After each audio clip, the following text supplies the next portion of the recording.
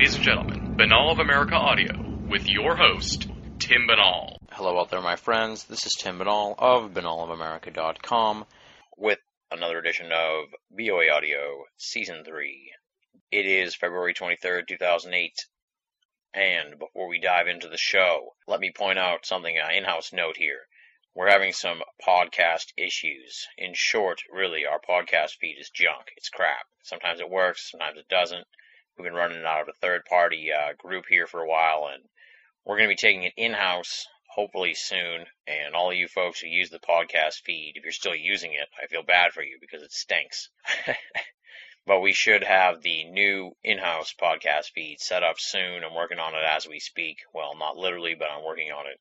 And we'll have that up and running soon, and we'll note it here on the show time and time again. But until then, I suggest you just download the MP3s straight from BinnallofAmerica.com. That's the easiest way to get the show, because the podcast feed, as I said, it stinks, and we're getting a new one soon. So I want to keep you folks updated on that. Now, let's dive into the program. Our guest this week is a good friend of mine. Actually lives just down the road from me. He is the author of the new book, Dark Woods, Cults, Crime, and the Paranormal in Freetown State Forest, a rising esoteric star. He's got 4 books coming out over the course of 2008. We're talking about the first one here, but towards the end of the interview, we'll hear more about his other books. He is Chris Balzano. Chris Balzano, finally here on the program. We had him briefly on for a few minutes on the Monster Mash special, but now we're going to sit down and have a full-length interview all about the Freetown State Forest, which is, I guess to put it in a broader esoteric term, it's a lot like the infamous Skinwalker Ranch.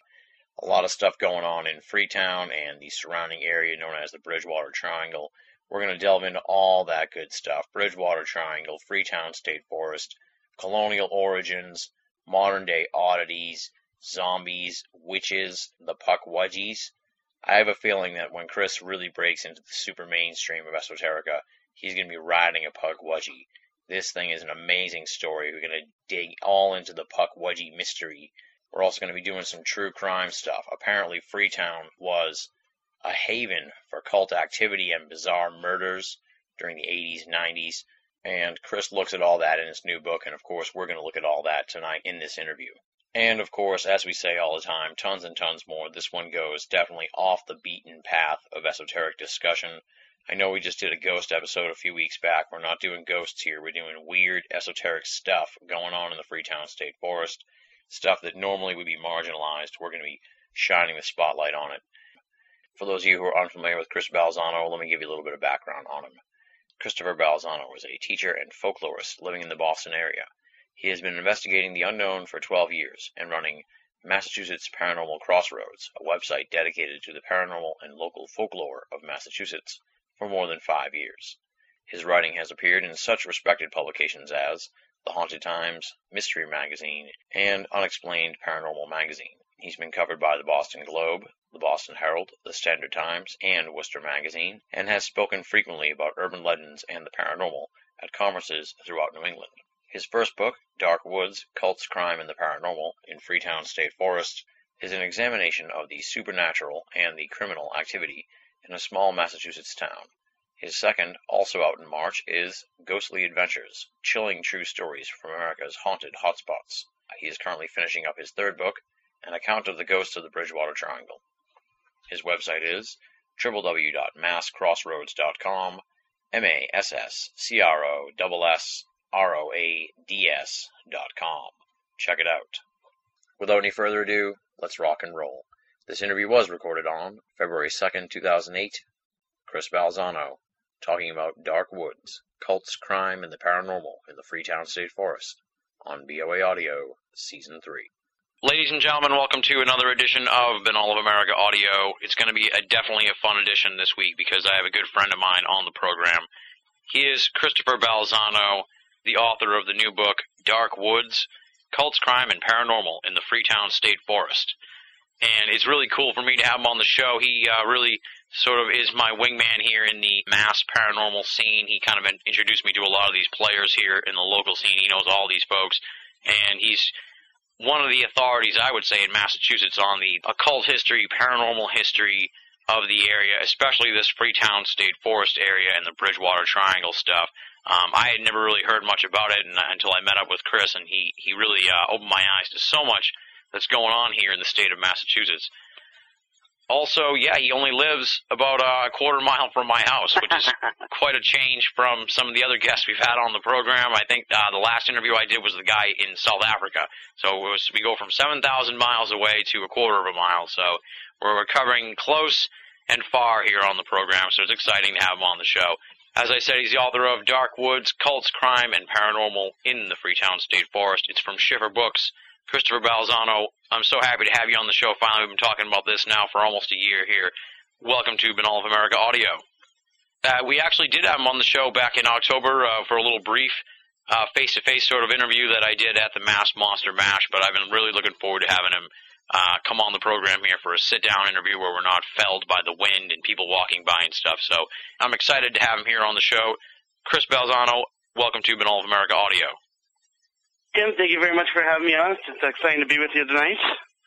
Well, let's start out with the bio, the background. Who is Chris Balzano, and how did you gravitate towards this paranormal research? Well, I've been working in the paranormal field since, I'd say, probably 1994, when I first started kind of chronicling some of the hauntings that were going on in the Boston area, specifically ones that were going on in the old Charles Gate Hotel, which was actually my dorm while I was at Emerson. And I just started noting not only that there were a lot of hauntings and that weird things were happening and people were kind of taking interest, but I was also noticing that as people were experiencing things, they started to kind of transform the actual hauntings and kind of basically rip off old legends and mythology and kind of attach them to the same place. Yeah. And I started kind of becoming enthralled by this whole notion that we not only experience paranormal, but because we don't really know what to do with it, we kind of fall back on these classic things that make sense to us or that explain things and apply them. So that was kind of my inspiration for really kind of evaluating some of these classic haunted areas of Massachusetts or ghost stories that I was hearing and kind of look at them not only through a paranormal lens, but also through a folklore lens. And then I just started getting more and more cases. And it's funny what you say in your introduction. I am the authority on the activity in the Freetown State Forest because it's never been out there, but there's just such great lore attached to it and such a great canon of mythology of the weird stuff that's going on there. But I found that it was completely undocumented, and I really found it by chance. So I was glad to kind of hit the nail on the head at just the right time. Yeah. Let's sort of dive into the Freetown State Forest, if you will, and Freetown in general. Give a little, thumbnail sketch about what is the Freetown State Forest and what is Freetown for people who, we have people who listen from all over the world here, so that, they're unfamiliar with just Massachusetts in general, much less the Freetown State Forest and Freetown itself. So sort of, educate them a little bit about it so we can really dig into some of the lore there in Freetown. If you have trouble imagining what Freetown is and where it might be, think of the most out-of-the-way place where close to where you are. Some place where within an hour you can go from a big city like Boston or even Providence to absolutely nowhere. A very rural area of southeastern Massachusetts where you go from very metropolis, very, very, a lot of bustling activity, a lot of crime, actually, and then boom, all of a sudden nothing but trees. And in the middle of this town you have this expansive forest which has been set aside, a lot of it for the Wampanoag Reservation, which is a Native American tribe in this area. And then there's just nothing. So it's a very attractive place for a lot of the darker elements, both supernatural and completely natural in Massachusetts, and they find themselves there very quickly. It's also because of its proximity to Rhode Island, it's also used by a lot of the criminal activity and things that are happening in Rhode Island as well. Yeah. And then how big would you say the Freetown State Forest is? Because you and I visited there last April, and we barely sort of scratched the surface of even looking into it for my visit. So how big is that area? The Freetown State Forest is about 15 acres. I'm sorry, it's actually 15 square miles, and the whole town is 25 square miles. So you're really talking a large area, and an area that takes up the majority of the town. Yeah. But in terms of civilization, it seems like it's just, you've basically fallen off of the earth when you're there. Yeah, it's very weird. It's a weird place, just from my experience of visiting there. It's got like a quietness to it that's kind of eerie. Right, and it's which is funny because a lot of what was going on when I was writing the book was during the summertime, and during the daytime in the summer, it's this completely bustling area, and there's little kids running around, there's families having picnics, and it's done a lot over the past, let's say, 15 years to kind of rejuvenate and kind of change the face that it's had in the public eye for so long. But at night, it's a completely different place. It's a very eerie place. People don't like being there. So the good part of it is that at least during the day, it now has this very positive impact on the community. And a lot of people that go there don't remember a lot of the horrific things that happen there. But those people are still experiencing, at least, if not the darker side of the paranormal, they're at least experiencing a lot of things they don't understand while they're there. Yeah, and like you were saying that a lot of these people don't know like about the history and how you said that a lot of this stuff wasn't documented. Is that kind of what it's like there now, that they're trying to sort of put that in the past and they don't really want to dredge up that, and the people who are there now kind of aren't in the thick of it like they were back in the 90s or so, when the cult 80s, 90s, when the cult activity was going on, further back when even more strange stuff was up? Yeah, they tried to kind of completely deny that aspect of it. For them, it's really, hey, come bring your family down. Here's this great place. Here's Profile Rock. It's a national treasure of, not a national treasure, but a treasure of Massachusetts. And come see this beautiful land, untouched. But it really kind of is, kind of basically like putting a silk hat on a pig, because the activity is still going on there, whether it's criminal activity, whether it's low-level cult activity, that's still happening there. People illegally dumping there, people setting their cars on fire because they don't want to pay the high gas prices. All that stuff is still going on there, and yet they advertise it as this, newer, better, gentler form of Freetown. And have you run into, I wouldn't go so far as to say harassment, but maybe you will, but have you run into any any pressure pushing against you from people in the area that are like, listen, dude, don't be bringing this stuff up. Don't go there, either as a warning to you or just as sort of like in their own interest, where they don't want this coming back up again? Well, when I originally started doing my research, it was much more of kind of internal conflicts. The police didn't want the fire people to get their side of the story and not share theirs. The fire people wanted to make sure the forest people knew what was going on. No one wanted to blame this person, but they kind of were wink, wink, nod, nod. Yeah. Now that the book is written, I'm getting a little bit of feedback and kind of a push from the police, only because they are saying, well, you're kind of taking one aspect of a huge part of our history and presenting it. And all I'm really doing is holding, what might not be the best history of the town up to light. So I'm not saying what I've written is the exclusive 100% history of the city of Freetown or the town of Freetown. All I'm saying is, here's this place. It's really weird. Let's look at it and examine it and kind of look at it from the paranormal aspect of it, this negative energy aspect of it. Not, let's record the whole history and get into every great hero who came from Freetown and the parades that happened. All I'm saying is, here's this one element. It's kind of weird. It points at something bigger, which is what really intrigued me about the location. And let's look at that. So they're kind of worried about people going into the forest now and investigating these things. It's a very large area for a very small town police force to cover, but I feel that it's actually probably going to end up being a very positive thing for them, because I think the people that go in are going to kind of bring some spirit back, no pun intended, back to the town. Yeah, and like you pointed out, there don't seem to be, you pointed out in the book, there don't seem to be people there trying to commercially take advantage of the history. There's no ghost places or haunted restaurants or anything crazy like that. Right, and that's what actually makes it a very when you investigate the paranormal, everyone wants to grab their camera and go to the haunted restaurant down the street and investigate it and get very excited when they hear these stories about it. But here, Freetown is part of a larger paranormal kind of phenomenon going on called the Bridgewater Triangle, where we have in this area of southeastern Massachusetts such a raised heightened awareness and heightened paranormal activity in this one little area in Massachusetts. And all of the activity that's there, not all the activity, but a large portion of it is not is not commercial. Can't be explained away. It doesn't have a base root core, something that you can hold on to. Doesn't have something you can sell attached to it.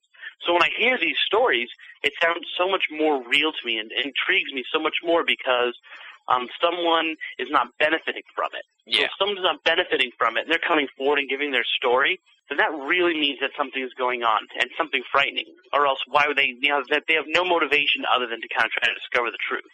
Exactly, yeah. Obviously, you go there all the time to Freetown and stuff like that. How much time have you spent in the Freetown State Forest? And talk a little bit about your weird experiences in there. Like, I presume you haven't spent the night or anything crazy like that. I've never spent overnight. When I first heard about Freetown, this was, probably 5-6 years ago. When I first heard about Freetown, that Halloween I brought a whole group out there. There was maybe 7 of us, and we investigated. And it was pouring rain the week leading up to it. This was actually on Halloween, the week leading up to it. And so the entire town, the entire forest was washed out. So we got kind of as far as we could into the forest, and then realized that we were just walking in mud, and would be walking in mud if we stayed. So that was the only time I've ever been there, kind of at night, when things were shut down. I've been there a lot during the day. And it's just this very, it's kind of like being in any major city in the United States, I would imagine, in the world. There's good neighborhoods and bad neighborhoods. You definitely get a different feel no matter where you go in the forest. The reservation is a very quiet place, a very tranquil place. You get a very positive vibe from it. The Assonet Ledge, as soon as you get there, you feel this heaviness kind of come over you. If you're at the if you're trying to on the one side of it and you're looking for like where the Carl Drew shack was, which I'm sure we'll talk about, you can tell he was drawn to that place, or they were drawn to that place because it's a very negative feeling. Even though you're not there at the time when he was there, you can feel it, and you can almost feel it like, oh, that neighborhood. So it's very weird. The experiences that I've had there, I'm very insensitive. That's probably not the right word to use, but I don't pick up on psychic things, but I pick up on this kind of stuff. A lot of the stuff that has happened to me in Freetown has been stuff that if it was just kind of one thing you could push it aside. But on one trip with a gentleman I was going out there with, I got stuck in a ditch, for example. Which happens to be you. Unsavory gentleman. Yeah. Yes, definitely unsavory. That's kind of one of those things where if it was just that, you could push it aside. One time when I was researching my book, I called my wife to tell her I was on my way home. She hung up the phone. She said, okay, I love you. Hung up the phone, and when she hung up the phone, slipped, fell down the stairs, and put her leg through the window of the door. So she fell down a flight of stairs right after that. Jeff Blanger and I went out there, and I basically destroyed my car looking for the Mad Trucker of Copacut Road, which is a haunted legend in that area. I basically went there another time, and all my legs got completely shredded up, and I had to they needed kind of not dramatic but medical attention. So there's very small little catastrophes that happen that kind of you can push off because they're not that big, and then you start to look and realize every time I go to Freetown, something happens. Something I can't explain in a negative way happens. Yeah, it's strange. It's a strange place. I don't know if I ever want to go back. And a lot of times, there's a road that leads to Fall River, and some of the places we've been to together in Fall River doing other radio shows. And Freetown State Forest is kind of like on the left as you're going down this one section of that road. And I've experienced time slips twice there as well. So it's kind of like I'll be driving back from that radio show, and it should be about 1:30, 2 o'clock, and I look down, and all of a sudden it's somehow leaped to 3 o'clock. Oh, man. And I'm kind of baffled, okay, I know I was hanging out, talking, kind of losing track of time, but when I got in this car, it was 1 o'clock, and now it's 3. And I'm nowhere near home. Yeah. So, once again, is that something solid you could document, take a picture of it, put it in, put it under a microscope? Absolutely not. Could it be a person who's really tired driving, a long ways back to his house? Could be. But once again, it's kind of hovering there as unexplained to me. Yeah, I think that would freak me out more than anything would be the missing time. I don't know. To take a look here at the beginnings, if you will, of where the story sort of picks up here with the Freetown State Forest, and that's the Native American beginnings, really. Right.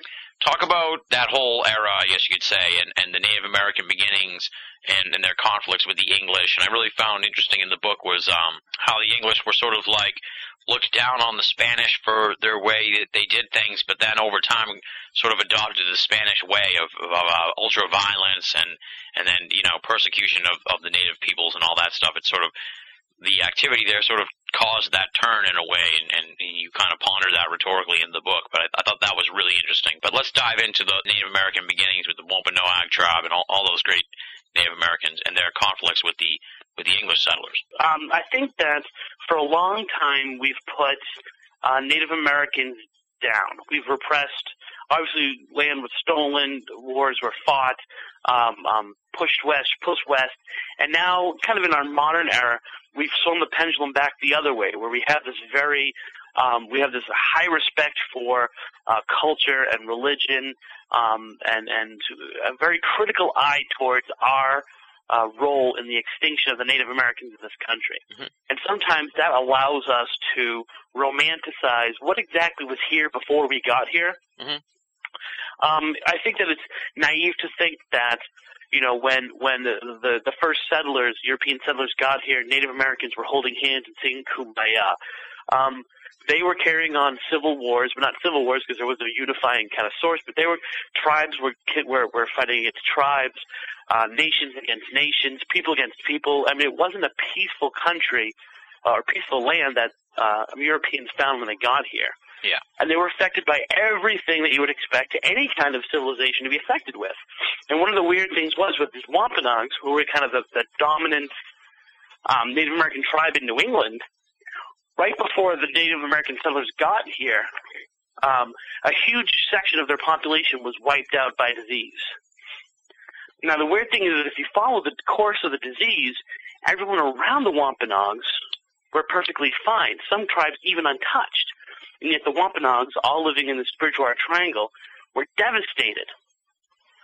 So when the Europeans actually got over here, specifically the English, when they first arrived here, they found a very different North America. The Wampanoags were kind of this great power and this great kind of Roman Empire of New England, who were losing their power and kind of holding on to as many straws as they could, cooking as many wampum shells if you will, to kind of regain their power or at least stay on top. And meanwhile, all the tribes around them who had been suffering under the Wampanoags for so long were kind of now taking their shot. Yeah. So it really became the key to kind of the Europeans gaining power, because they would basically manipulate all of the Native Americans who were going against the Wampanoags, and all these other tribes kind of turning against the Wampanoags. And this was kind of how power was determined, exactly how many allies you had in North America. To the point that, you know, it became one of those situations where unless you were an ally to the English, it was really tough to travel. One town would be English, one town would not be English, or friendly to the English. So if you wanted to go from, you know, what would be Boston to Brockton, you would have to pass 5 different kind of levels and layers. Oh, wow. And so what happened was it led to this very kind of somewhat fake conversion to Christianity, because the English then began to say, well, you know, we're not going to do business with you unless you believe in God. So throw away your Native American traditions, embrace God, and then we'll allow you to buy and sell. So the Native Americans who would do that became very popular with the British, and the ones that didn't kind of fell by the wayside. Mm-hmm. So obviously the ones in power, the ones with the most to lose, didn't convert, and the other ones did. So what you had was this conflict between the Wampanoags and these Wampanoag splinter groups who would call themselves the Praying Indians, or who the Native Americans called, or the Europeans called the Praying Indians. Yeah. And what really started this whole King Philip's War, which is this major war that broke out in 1675, was the fact that, you know, the British were basically, and every time they could, they would just bring Native Americans into their courts and kind of charge them with all these crimes, and finally it was the death of a Wampanoag at the hands of a Wampanoag, and they were brought into an English court and they were executed for that. And King Philip, who was kind of the son of the great sachem Massasoit, decided, because basically based on a lunar eclipse, another paranormal event, that they had to go to war. And so what happened was basically a year of the most bloodiest fighting that this continent has ever seen. This put kind of, maybe per capita there were more, or in terms of numbers, there were more people killed in the Civil War, but this was almost barbarism. I mean, there was absolute horrible war atrocities committed on both sides. So what you had were these Europeans who, like you said, when they came, kind of prided themselves on, well, we're not the conquistadors. We're going to come and we're going to make friends with Native Americans. We're going to convert them to Christianity. We're going to create, the perfect society here. And basically what they would then do is beat their heads in with rocks. Oh, wow. And then you would have the Wampanoags who would go into an English village and burn the entire thing down, killing women and children. And then what you had was the Europeans going into Wampanoags and basically killing women and children and old people and gathering them up and shooting them, and even though they were defenseless. So this war over this little, basically useless piece of land, who no one really wanted up till the point that it became important enough to fight over, and they were just completely leaving their humanity aside. It was disproportionate to what war should have been. And these two basically civilized societies, casting aside everything that was good about their personalities and good about what they were as civilizations, and kind of just, going at each other in the most horrible ways. Yeah, and you kind of raise the issue there that it is so disproportionate that it's too quick to sort of say, oh, well, all the weird stuff's going on because of the Native American history, because of some kind of Native American curse, when really maybe just the area might have something to do with it. Yeah, I mean, as a paranormal investigator, and there's a ton of different paranormal investigating groups in this area, looking into that, you want to find the source, and you want to find the golden key that's going to make it all make sense. And sometimes there isn't a golden key. Sometimes it's just you've unlocked another door and you've opened yourself up to something completely different. So a lot of people stop at King Philip's War as being like, oh, well, there you go. It has to be this absolutely horrible, these crimes that happened, this violent war. That's what made all this negative energy come in. And I'm kind of one of the first people who said, oh, whoa, wait, what made them be so violent in the first place? Is it the chicken or the egg? Which came first, the monstrosity or the thing that made it? And so I've really hopefully kind of forced people to kind of reevaluate the way that they consider King Philip's War in the context of the paranormal. Yeah. And then jumping ahead in the book here to one of the stories that I found most interesting, is in a bizarre sort of way, just because I don't hear too many stories like this, and that's just the zombies section of the book. Zombies in Freetown State Forest. I'm tweaked out by that in general, like I said, because I've never really heard about it. Talk a little bit about these zombie reports and the stories you have here in the book about zombies in the Freetown State Forest. These are relatively recent, not stuff from back then. Oh no, this is stuff that has happened in the past. I think the latest report I have is about maybe 15 years ago. Yeah. And the most recent report being 2000 or so. And this is kind of like if you're a paranormal investigator, imagine this is the miscellaneous folder. Yeah. Is it a ghost? Well, it doesn't really seem like it's a ghost because it's really, really solid. Is it some kind of monster? Well, it doesn't feel like it's a monster because it's a human. It doesn't have any really kind of monster qualities to it. Is it just a crime that you happen to come across? That seems like it might be one of the most, or at least the most sane explanation, but it doesn't really fulfill everything that's going on. What people are finding in the forest is that there are these people walking around who kind of have a blank expression, move very kind of much in this kind of, daunted kind of way, like they're being weighed down by something. Most importantly, they look like they've been just dug up out of the earth. Yeah. Now, there is a lot to be said for the demographic of the area. You're talking about a lot of Portuguese, Cape Verdean people, a lot of Haitians who, for them, voodoo and practicing kind of this witchcraft attached to voodoo practitioners and Santeria and Palamao, all are kind of living in that area and have the potential to create these zombies out of these people. And I'm not necessarily talking about, the classic walking around looking for human brains to eat and mindless creatures. I'm talking more about people who have fallen victim to some kind of practitioner of one of the witchcrafts, who's been told that they're dead. Society has told them that when this happens to you, you lose your soul, and they're somehow being used for negative gain in the forest. So people have been actually attacked by these people who look like they've been dug up and move in this very deliberate way, who don't seem to stop. They've even gone so far as to reach into people's cars and try to grab them and pull them out. Wow. Aside from the people who've told you the zombie stories, have you had any sort of other corroborating sort of thing where, like you point out the Portuguese and the voodoo aspects of it, has there been any sort of connector involved there where, you know, someone might have said, even if it's like off the record, you don't have to tell me who it is or anything, but just someone, you know, where you can connect A to B, if you will? Or is that just sort of a theory? Well, I mean, I really feel strongly that I've talked to Satanists who practice in the forest. I've talked to Wiccans who practice a very negative form, a very positive form of witchcraft in the forest. And I've talked to basically every kind of variant in between. And they all say that the Freetown State Forest has this energy unlike any other place that they've ever been. That when they conduct their rituals or their ceremonies or their prayers there, they feel it stronger than anywhere else they've felt it. So is that evidence that another group, such as someone who believes in Santeria, would go there to tap into that same kind of powerful energy? It's not definitive proof, but at least gives me kind of this other level of it making sense that it would be that voodoo practitioners that created these zombies. Yeah. And the other sort of creature I want to talk about from the Freetown State Forest. Now, I'm sort of jumping around here in the book, and there's tons of great stories and ghost stories and strange stories in there, but I'm jumping on to the ones that I had never heard of, and I think the audience hasn't heard of yet. Obviously, they haven't heard of some of these unique ghost stories, but they've heard ghost stories before. But I don't think they've ever heard of these things called the Pukwudgies. And one of the things you're kind of pretty well known for, you're kind of like the Pukwudgie man.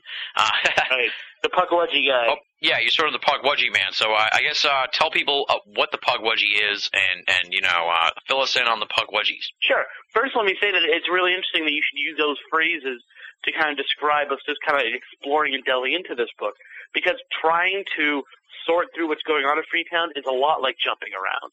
I really had to kind of have this whole table full of index cards with all these different stories that I was getting and be like, okay, what would I classify this as? It would fall here. So it really was not until you get kind of this kind of look above the whole thing, you have the whole story that you kind of put these pieces together. And one of the kind of interesting underlining things with a lot of this activity that's going on are these Pukwudgies. And these Pukwudgies are kind of classic, if we were Europeans, we would call them maybe trolls. They're 2 to 3 foot tall, human-like creatures. Like, they have very human-like features, arms, legs, bellies. I say bellies because a lot of them describe it as the belly kind of falling over the waistline.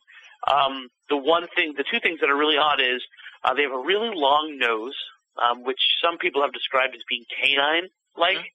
Yeah. And they have a lot of hair. So it almost looks like a combination between what we would traditionally call a troll, if we're thinking small troll, not big troll, and a werewolf.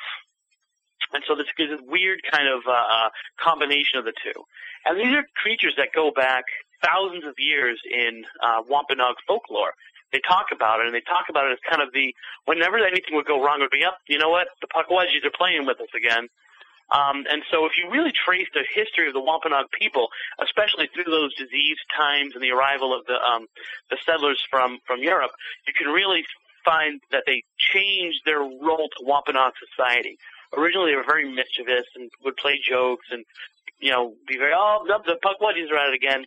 Then at some point, the Wampanoag creator god, Mashop, basically goes under the water, and has this very torrid love affair with this siren of the sea, and leaves them alone to kind of their own free will of the place, and they end up becoming evil. And so evil words start being used. Instead of mischievous, it becomes heinous. Instead of playful, it becomes evil or deadly. And they end up going into Wampanoag villages and kidnapping little kids and setting the villages on fire. And then they're known for basically drawing Native Americans into the forest using these things that they call Taipaiwunkas, which is very interesting to, you know, when you are researching things, when things just line up. If you're a good researcher, you love what you do, those are the kind of moments you die for. And so I'm reading these books, and they're talking about these Taipaiwunkas, and then all of a sudden they say to them, they make this reference to Wisp of the Wills, which anyone who's investigated paranormal activity knows that's a very early European term for orbs. Mm-hmm. So what they're basically saying in these books, if you follow the path, is they were using these orbs, which they believed were the spirits of the dead, to draw the Native Americans into the forest where they would then kill them. Huh. Oftentimes throwing them off of a cliff or drowning them in water. And so this is kind of like what they were blamed on. So when people started showing up missing or dead, mainly probably by disease, people would say the Wampanoags took them and killed them. You mean the Pukwudgies? Yes, I'm sorry, yes, the Pukwudgies. So what actually ends up happening is, after the Europeans get here, all of a sudden they start, these Pukwudgies start to become the tools of the devil with a capital D. So Christianity is kind of showing its rearing its head in the folklore, and then all of a sudden it becomes, well, the devil sends these Pukwudgies out to do his bidding. But these are things that are still happening today. People are still seeing this Pukwudgie all over New England. I've got cases. I've got a case in Virginia. I've got a case in California. People are seeing these little troll-type things. And what happens was, how do you tell the difference between something and a Pukwudgie? Is the reports kind of draw me in because they describe them as very hairy and kind of evil-looking, and a negative thing happens. But then they also were describing these kind of flashes of light, these orbs as they describe them, or sometimes they just say rods, these basically explosions of light that are kind of very ominous to them. And they're then reporting these very dark figures that are also around the same area. So when I've got three different elements that are consistent, I say, well, sounds a lot like a Pukwudgie. Yeah, and so you're getting these, I was going to ask you if this is something that's not just a Massachusetts phenomenon or if they're found in other places, and have you looked not just at the reports that you've gotten from other places in the country, but sort of like in a historical perspective, are they something that might have been shown up in other Native American cultures, like how we have the Bigfoot showing up in various Native American cultures? Completely. They've been showing up in not only Native American culture, but in old European culture. There's the same references to things that are very similar to that. So I've not only recorded, or not recorded, but now I've heard of and kind of documented cases that are very active today, but also in the lore. And they're called just different things throughout all kinds of different levels of Native Americans here and then old cultures in Europe. And that's how people approach it with me. Hey, I run your website about Pukwudgies. They kind of sound like, and they'll throw out their own regional variant of it. Yeah. And that's kind of when things get really interesting. For me, is when I start seeing the same thing happening over and over and over again in different parts of the country and then different parts of the world. I mean, there's a very similar thing to Pukwudgies happening in South Africa, for example. And it's the same kind of thing going on. So if it's happening one place and the Wampanoags are attributing it to this, and it's happening another place, then you really have to start looking at maybe this is a paranormal creature or a monster that might be much more something that's under our bed than something that's in a book. Yeah, it sounds pretty interesting. I've never really, like I said, I never really heard of Pukwudgies per se. Trolls and that kind of thing, obviously, yeah. But this is really unique and different. And you get, like, contemporary reports of these sort of sightings, too. This isn't just, like you said, it's not just in the lore. Have you talked to people that in the area that have actually seen these things of recent times? Oh, yeah, very much so. I've got one person who said he made contact with someone who wrestled one. And we keep talking about wanting to find out more about that case.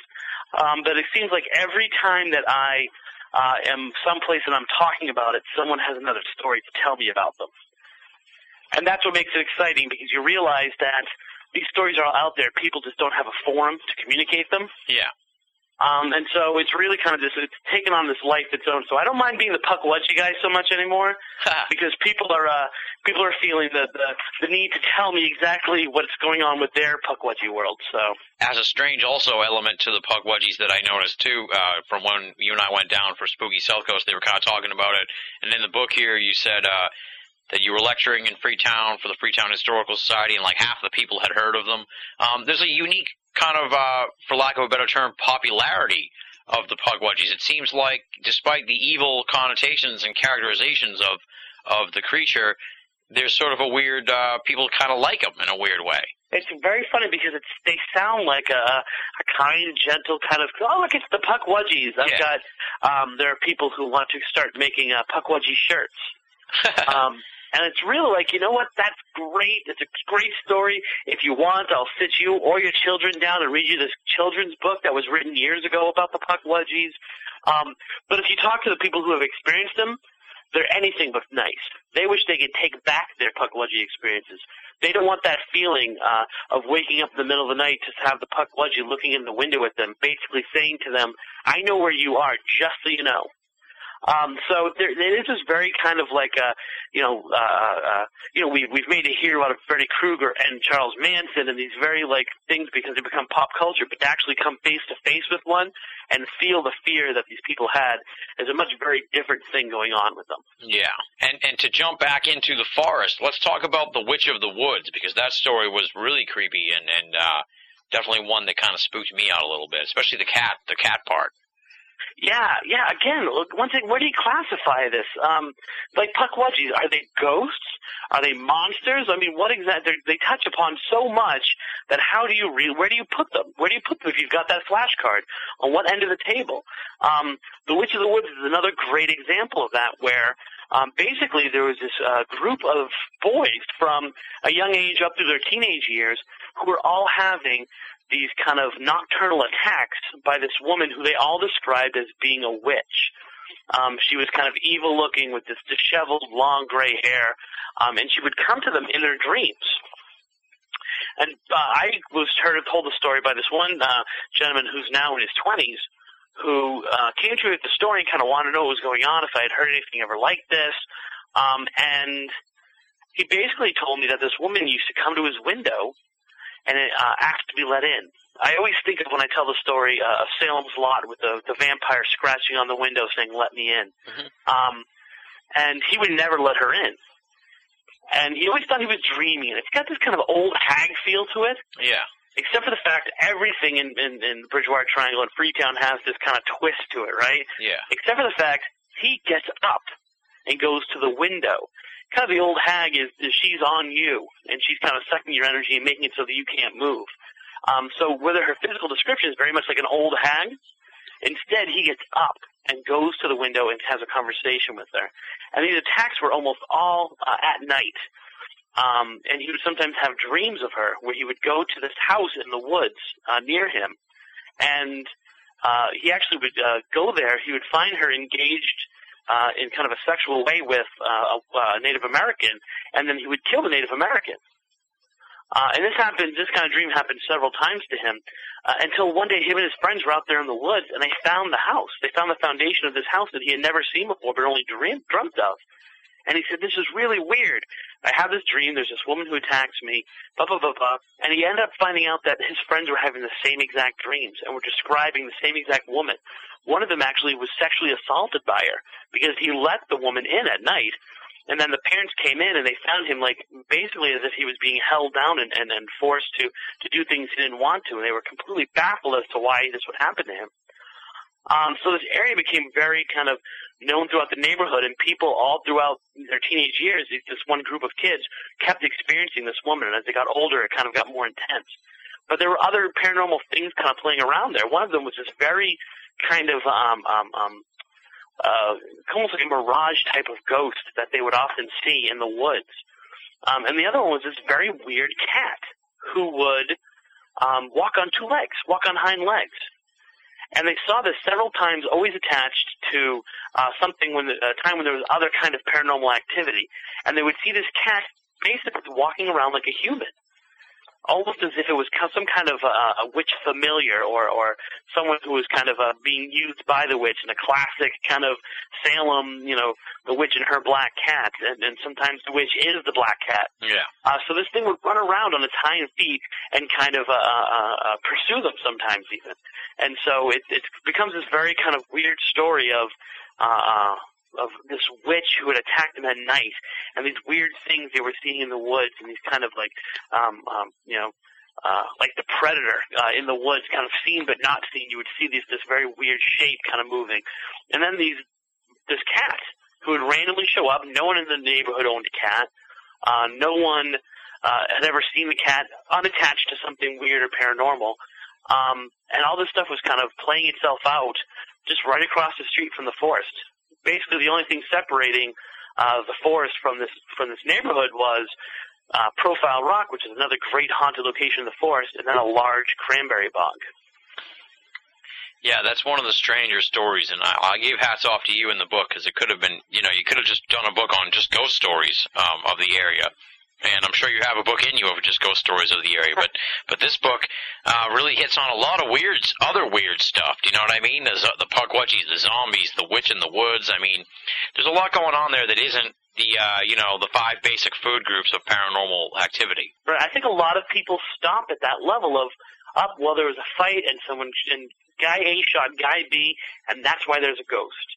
But you can't, partly because I think that's kind of just boring and done before, and partly because you don't have that in that area of Massachusetts.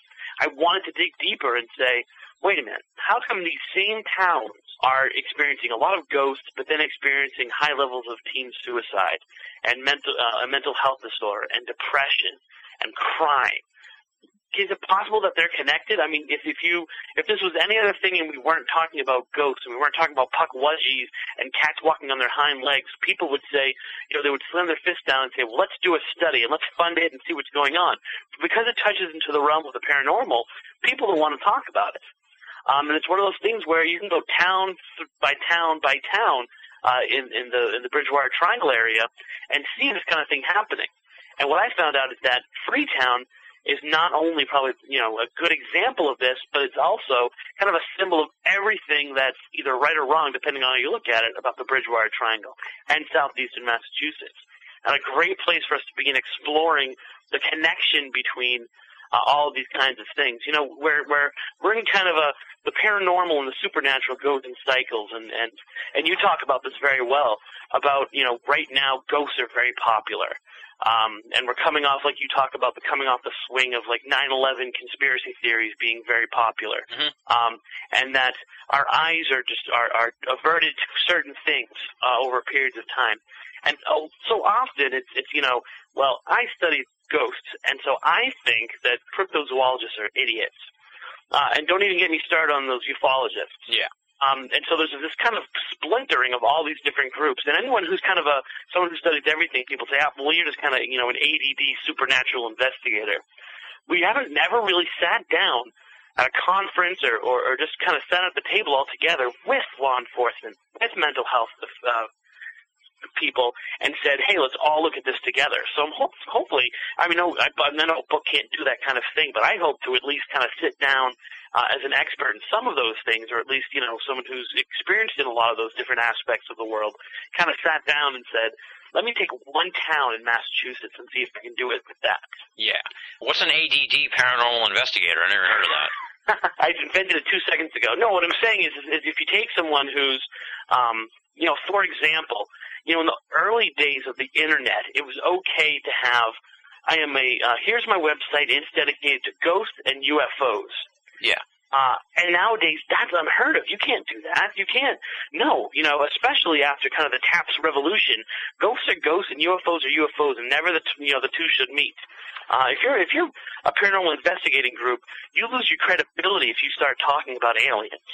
And if you're a ufologist and you start talking about the potential for there to be, ghosts kind of, on a dark and stormy night, you lose your credibility.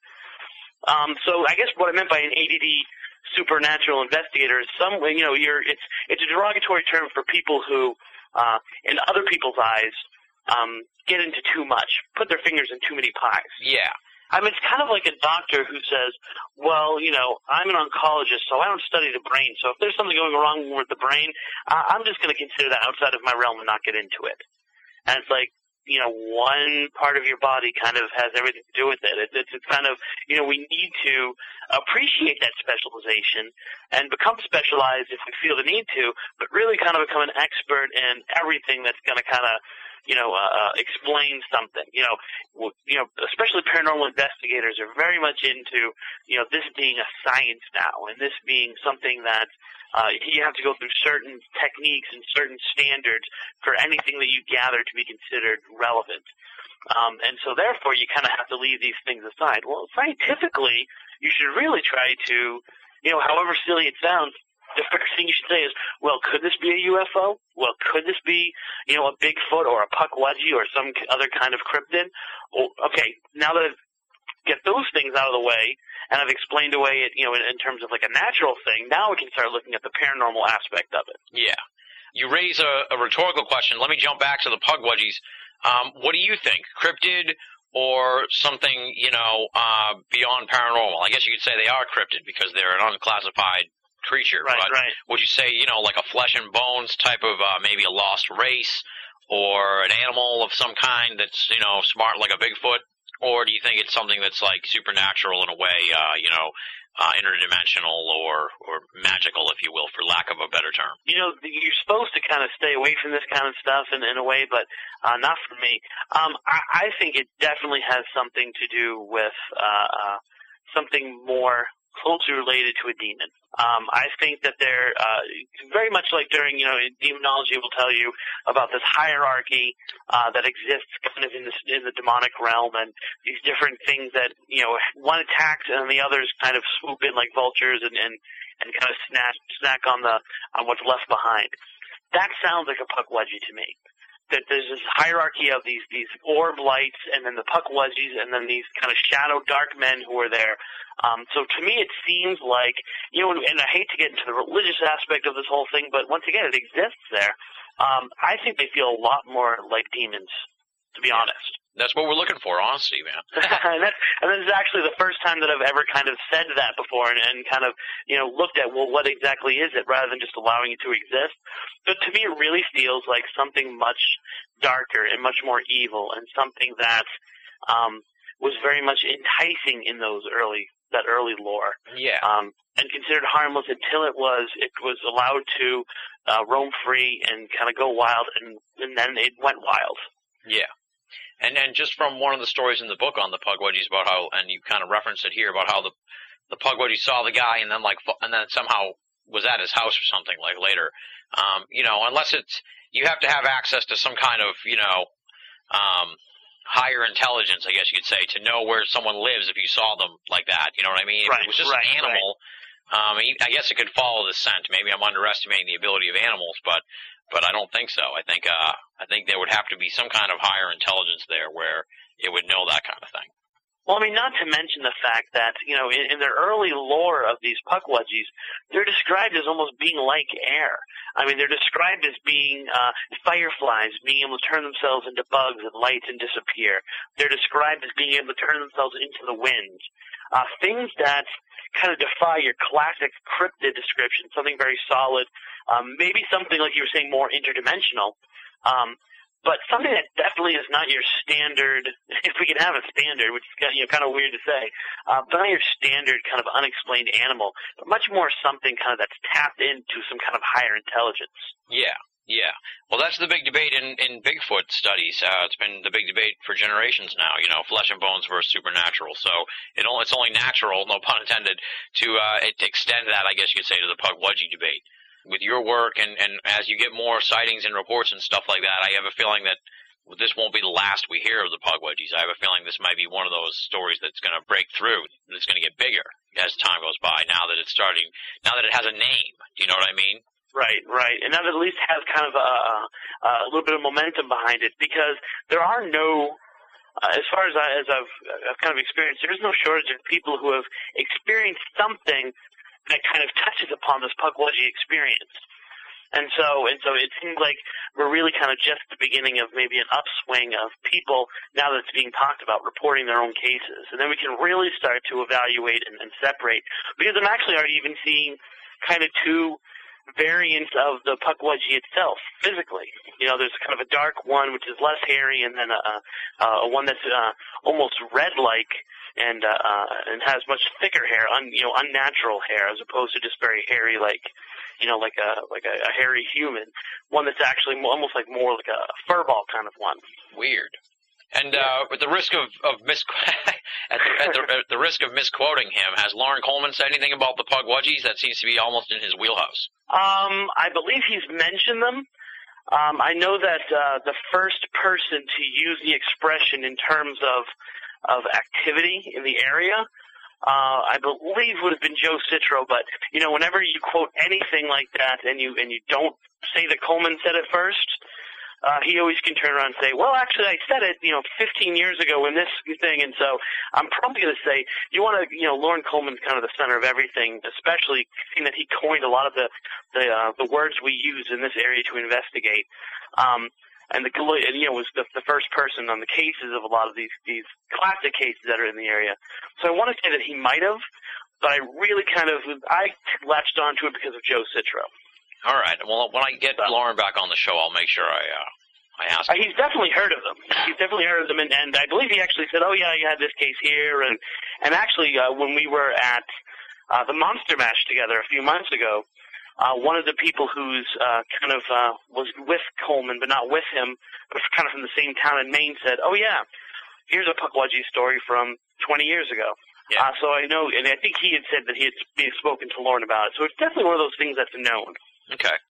I don't need to live in this physical realm. I walk around in the physical realm, and I put on the faces, and I talk, and I play, and it's just a big act, man. You're listening to Binnall of America Audio. In the spiritual world is where I live. I exist in places you never even dreamed of.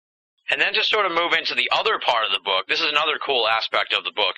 It's like a dual book in a way. It's paranormal, and then it's also sort of a true crime book, because there's a lot of crime that went on here in the Freetown State Forest that is abnormal crime. It's not your run-of-the-mill crime you expect to know about or hear about. And I guess we'll sort of jump in at what may be the onus for a lot of this crime activity. And this sort of cult aspect that's going on in the Freetown State Forest, or was going on in the Freetown State Forest in the 80s, and maybe before then, maybe after then, I don't know, I'm going to ask you. Start first with talking about the cult activity in the Freetown State Forest, because that's a big part of the book and a big part of the forest. Right. I would say that it's almost impossible to say that the cults are gone. Specifically, the negative cults or the satanic cults have entirely left the forest. I don't think that that's true.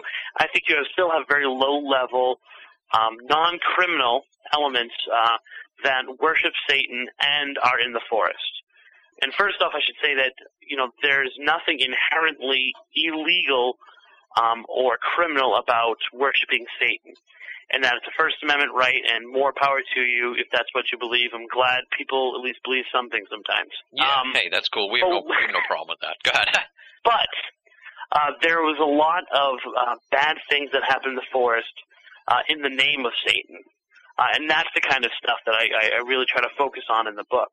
And so there are these cults, and the cults go back, probably predate, and I hate to even mention the name because now it seems like I'm attaching it to, but predates the Church of Satan and Anton LaVey's and his activities. Mm-hmm. It's kind of always been there. Alan Alves, who was one of the investigators in Freetown, one of the detectives in Freetown, said he was documenting this stuff in the early 70s when he first started on the forest, and he would see them as already an established religion within the forest. So telling they were newcomers there. Everyone on the forest knew about them, that they were in the forest doing this stuff. So at least the low-level people have been there, for the past 30 years, if not longer. The more organized cults seem to have moved in somewhere in the mid-70s, and they're long gone now, specifically probably after 1988, and which I've now dubbed the Year of Satan, because I've just started documenting all of this criminal satanic activity that happened in the year 1988. It's one of those things where if you see the cult, then you're not really seeing the cult. A lot of the activity kind of came to a head in the late 80s, and then they're kind of into the early 90s. But it's been there for such a long time that no one can really tell when it started. Yeah. Extrapolate a little bit on what you said just now, where if you can see the cult, you're not actually seeing the cult. Talk a little bit about what you mean by that. Sure. If you believe, and I guess you should talk a little bit about Alan Alves, who should have been just a small-town police officer. He shouldn't have had much to do with his day. He should have gone home and kissed his wife at 5 o'clock when his shift was over. And here was a man who not only investigated almost 20 homicides in his time on the force, which is unheard of for a town this small, but he also, because of the nature of many of these crimes, had to become an expert on occult crime. So in other words, this guy was going out there as a small little, it's a small little rural town, really kind of Opie kind of thing going on, and he is becoming an expert on witchcraft and the paranormal and satanic activity across the United States and demonology and all these things that had nothing to do with law enforcement and everything to do with this weird tide of occult happenings that were happening in the United States. And this guy was becoming an expert on it.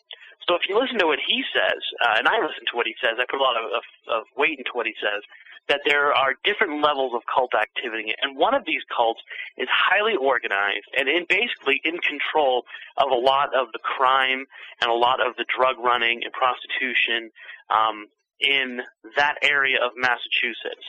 And it's both kind of this satanic cults are a way of not only unifying the people that are in charge, but also of constantly getting a flow of people and materials to kind of use in that area. Yeah. And Alan Alls actually even talks about an even higher cult, which is much more kind of, based on this kind of Illuminati, 5 rulers of the world kind of thing, which he actually believes the cult goes up that high. But we're at least able to kind of tap into this, at least this one that is basically in control of southeastern Massachusetts. And it's very interesting because when you peel off a layer, something else comes up. So one of the classic cases that's in that area that I link to the paranormal, and I link to cult activity, even though he doesn't, is the case of James Cater, who was basically abducted this one woman. Was put in jail for it, and then as soon as he got out, he abducted this other young girl and killed her. Well, as I was talking to Alan last time I saw him, and actually you were with me at the radio taping, he turns to me and he says, "Oh yeah, you know that he was connected to the mafia, and he was connected to organized crime." And boom, snap my finger again. There's another connection that perhaps all of this stuff is also, tied into organized crime in kind of a traditional classic sense too. Yeah. When we were talking that weekend, you kind of raised the issue that I think someone had mentioned it to you, that the possibility that the cult activity may be used as a cover for drug running and that sort of thing to divert the police from one thing to the other, and I see parallels between this and the Hells Angels, how they started out as sort of like a little motorcycle club and it turned into like quite a massive enterprise of drug running and other criminal activity. Perhaps it's a situation like that. Right. I think that the one thing that can't be ignored is the fact that groups tap into a negative energy there. So I don't think it's entirely just this face that people put on. Mm-hmm. I think it's more of a cult finds its way to the force and then finds a way to finance itself. So I think that there are very scary, very human elements to the satanic cults that are there, and I think that they're in charge of a lot of the drugs, a lot of the prostitution, child pornography, running through the New Bedford Fall River area, which had its home. These people who were doing this thing had their home in the Freetown State Forest. So in other words, they were cult members who then got into crime, as opposed to vice versa. Yeah. But one of the interesting things was I was talking to a police detective, and he said, "Oh yeah, I worked on that case." He was actually, I think, referring to the highway killings, and he said, "I was the first person on the scene for one of those." No, he was the Carl Drew. I said, "Really?" He said, "Yeah," and I was put on the task force to investigate that. And I was like, "Well, what happened?" "Oh, well, we didn't find anything." He said, "But I really, we were really kind of working on this other stuff, and I was part of the drug task force that Alan Alls had formed, and I got taken off of that and put on this." He's like, "Oh, yeah, all the time we were taken off of these things and put on these serial killer cases and these weird cult cases," and I started to think, hey, wait a minute. If I was going to run a drug enterprise, or if I was going to run a prostitution enterprise, and I'm not talking a local pimp down the street, I'm talking, millions of dollars running in and out of that area of the world, an area of the state, that seems like a great way to keep the cops occupied. Create a phantom for them to follow. Create a ghost for them to try to investigate so that you can kind of sneak under and do your dirty deeds under the cover of night. And I think there's an element to that in Freetown, but I think that it's also a crime of opportunity in terms of all that stuff was going to happen anyway. They were just using it. Yeah, and when you talk about like cult activity for someone like me, who's a pretty docile creature, what exactly would you describe as like cult activity? I'm trying to I would like to be maybe a random witness to this, but in a safe way. Like, if I'd like to see a video of it, I wouldn't want to be there. Right. But what would you describe as like the cult activity going on in the Freetown State Forest? Rituals and sacrifices and that kind of thing? Yeah, I think in its most gentle form, you have people who go out there, usually in a group, a small group, set a few fires, chant a little bit, hold hands, live off the energy, and maybe engage in some, kind of sexual activity or something, maybe drugs, something that harms no one but the people that are involved in the ceremony. Yeah, sounds like a good time. Right. Sounds like actually what I'm planning on for tomorrow night. Minus the forest, but and there might be, there's an element of vampirism to it too, where sometimes they cut themselves and drink each other's blood. Something that is creepy and yet not really illegal and there's really no long-lasting negative effects to it psychologically to them. Then that kind of goes up to the next level. The next level would be the sacrificing of small animals, chickens, rabbits, and these carcasses are found all throughout the forest, killed in unnatural ways. So obviously, if you're in a forest, you're going to find dead animals. But not dead animals pinned to trees like they were crucified, which is what they found. Or birds sacrificed in the middle of pentagrams. This is all documented stuff. I've got pictures upon picture of these kind of scenes that Alan or other police detectives came upon. Then you go to kind of the next level and you start seeing cattle found in the forest. Dead, mutilated, completely drained of their blood without a drop of it on the floor, without a drop of it in the forest. So in other words, people who are experts at extracting that kind of thing. Yeah. Now you know you're dealing with people that are a lot more serious about what they're doing. And to jump in, that kind of raises another issue that I had read in the book, and I wanted to ask you, because when we talk about the cattle mutilation phenomenon, a lot of times it's like, well, local authorities blamed it on cults and stuff like that, and I always kind of poo-pooed that. But then after I read your book, it was kind of like, well, maybe there is something to that. I find it intriguing that they would have a way of removing all the blood like that, and that maybe there is more to cattle mutilations being the product of cults than the product of, nefarious government plans or aliens or something like that. I mean, I think that the way Alan describes it, the way Alan Alves goes through the whole process of how you could extract the blood from a cow without ever spilling a drop of it and collect it and carry it away with you, you have to believe that it's at least possible that cults are doing it, because it makes complete sense. You basically tap into the jugular, and with every beat of that cow's heart, it's basically, filling up your jug. Yeah. And you can do it without, if you're good enough at it, you can do it without spilling a drop of it. Also, you can also consider the fact that it's done somewhere else and then the animal's dumped. Yeah. Where these animals are found, it's not someone who's, driving a Pinto. Yeah. You know what I'm saying? Carrying this. I mean, so even that in of itself has some kind of level of organization to it. It's unexplained, And yet, if you kind of take it with the other elements of things that are going on, in other words, if you find that, and then you find, an underground bunker where you find all this weird satanic material, very close to where those cattle are found, well, now you're starting to look away from the government and away from aliens and putting more weight into the cult part of it. Yeah, totally. Like the cattle mutilations, if you will, for lack of a better term, that you describe in the book, or that happened in the Freetown State Forest, those seem absolutely most likely to be cults than an alien or something. They wouldn't just pick up the cow from somewhere else and leave it in the woods or something like that. Right, and yet not all that glitters is gold, so I don't think that we can entirely say that every cattle mutilation is the work of a cult. Yeah, totally. It probably runs the gamut anyway. Right. Well, let's talk about, you already sort of talked about the James Cater case. Let's talk about the Carl Drew case, because that sounds like, was he the one that gave you the picture when I was there at the radio station?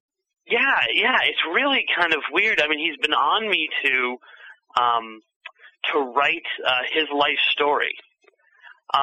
So if you buy the book, it has this really great cover.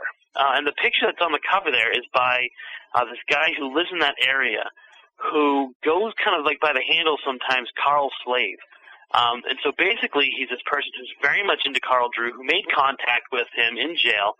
And I've kind of been leading this or going through this kind of relationship with this convicted murderer in jail, to the point that last week or a few weeks ago, he sent me, read the book, liked it, and sent me a picture.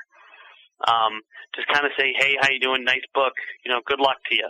Which is kind of freaky, I mean, even if you're investigating ghosts or you're investigating whatever, you kind of want it on the outside. Yeah. You want it, to not be in your bedroom. You want it to not be in your closet when you open it to get your shirt out in the morning. So it's very much, kind of like breaking down that fourth wall of the paranormal to have him do that. Because it's easy in my book to put forth that everything I'm about to say is true, and yet he's still a convicted murderer.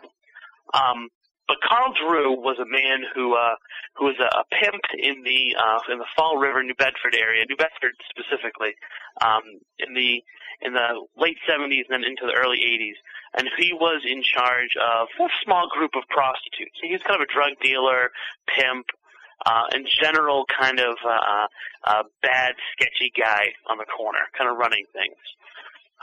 Well, a few of the women who were under him began disappearing.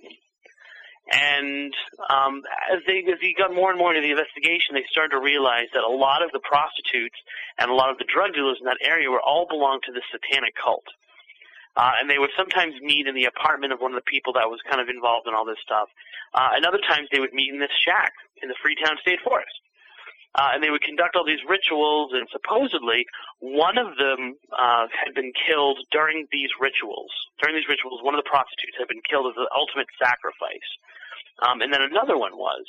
And then one who was going to turn on them, she was killed. And so there's this kind of back and forth as they investigated, once again peeling away the kind of story to start to realize there was something bigger going on. And Carl Drew, basically everyone turned against him. They received a lot of pressure from the police and a lot of pressure from the district attorney, who were, basically using everything under the book to get this guy convicted, because he looked very much and acted very much like a Charles Manson head of a cult type. Yeah. He was a great fall guy and a great lean on if you were looking to convict someone of it. And so they convicted him mainly on the testimony of hookers and druggies and, these people who are just kind of lowlifes. Whereas now most people feel that he actually was not the head of the cult, but it was one of the people who testified against him, who was this 17-year-old, charismatic, bisexual woman who used kind of sex and drugs and Satan to control these group of people, to the point that she was even manipulating the police and the district attorney into kind of allowing all this stuff to happen. And her name is Robin Murphy. And she is now going on for almost 4 years out of jail, because she copped the plea and got less time. So he's in jail still serving out his term for the murder, and she's just recently released. And a lot of people in that area feel like, of course, every criminal says they didn't do it, yeah, and that they're innocent, and that they were caught up in the whirlwind, and everyone's out to get them. And but there are a lot of people in law enforcement in that area, a lot of people who even were involved in the case in terms of, like, they believed it at the time, who now think that Carl Drew didn't do it. And he's in a jail cell. And he's kind of serving his time, and he's trying to talk to anyone who will listen. And Robin Murphy's out there, and she's basically, free to roam. So, since you're not shy about pointing the finger at her, have you heard anything from her, or have you gotten any response from, associates of her or her camp? I haven't heard. I mean, I'm expecting that shoe to eventually drop. And I guess, the best thing I can say about it is if trouble starts to happen, it means that someone's reading my book and buying it, so that's good. But I really think it's a very, it's a trick of the media. To be able to do this, because I never say in the book, and I never say, even in this interview we've just talked, if you go back and listen to it, that Robin Murphy did it. Instead, I say authorities believe that Robin Murphy did it. Yeah. Because all I'm doing is reporting what other people have told me. So if she wants to come forward and tell her side of the story, I would love to hear it. I would love to document it. I would love to write Dark Woods 2, The Next Generation, and explore a lot of these other sides of the case. But as far as I know, she hasn't kind of prepared anything for me, and no one's contacted me on her behalf. Okay, yeah. I was just wondering, since you heard from him, I didn't know if you were hearing from her at all, or I'd be kind of tweaked if I did, so. I kind of feel like, I don't think that the right hand often knows what the left hand is doing, and I'm very specific about using those hands when I say that. I think that in terms of the Carl Drew, Robin Murphy cult being part of the larger picture, I think she had no idea that she was herself being manipulated. Now, what do you mean by that? Well, I think that to say that, well, it's a really haunted area and there's a lot of crime going on and it's very weird and these cults all fine there and they're completely unrelated to each other is a bit naive. I mean, I believe that a lot of these cults that are working there, these slightly organized cults, are being manipulated by the larger cult. So if you take a drug-using prostitute who is the head of a cult and not think that she can be influenced by an outside force without her really fully understanding how she's being used, then you're not really looking at the case very closely. So I think the potential is there for, especially considering we've already discussed, that cult might be into prostitution and drug running. Yeah, so it's almost like a situation where maybe the upper level of the cult might be like, we need you to do this. And, right. And it happens, and she doesn't know why really, but she just does it at the behest of whoever her higher-ups are. Right, and it's one of those situations where even cult members don't know who other cult members are. There's a rotating membership, and these are not abstract people. These are not people who wear robes. Some of the cult members you can talk to.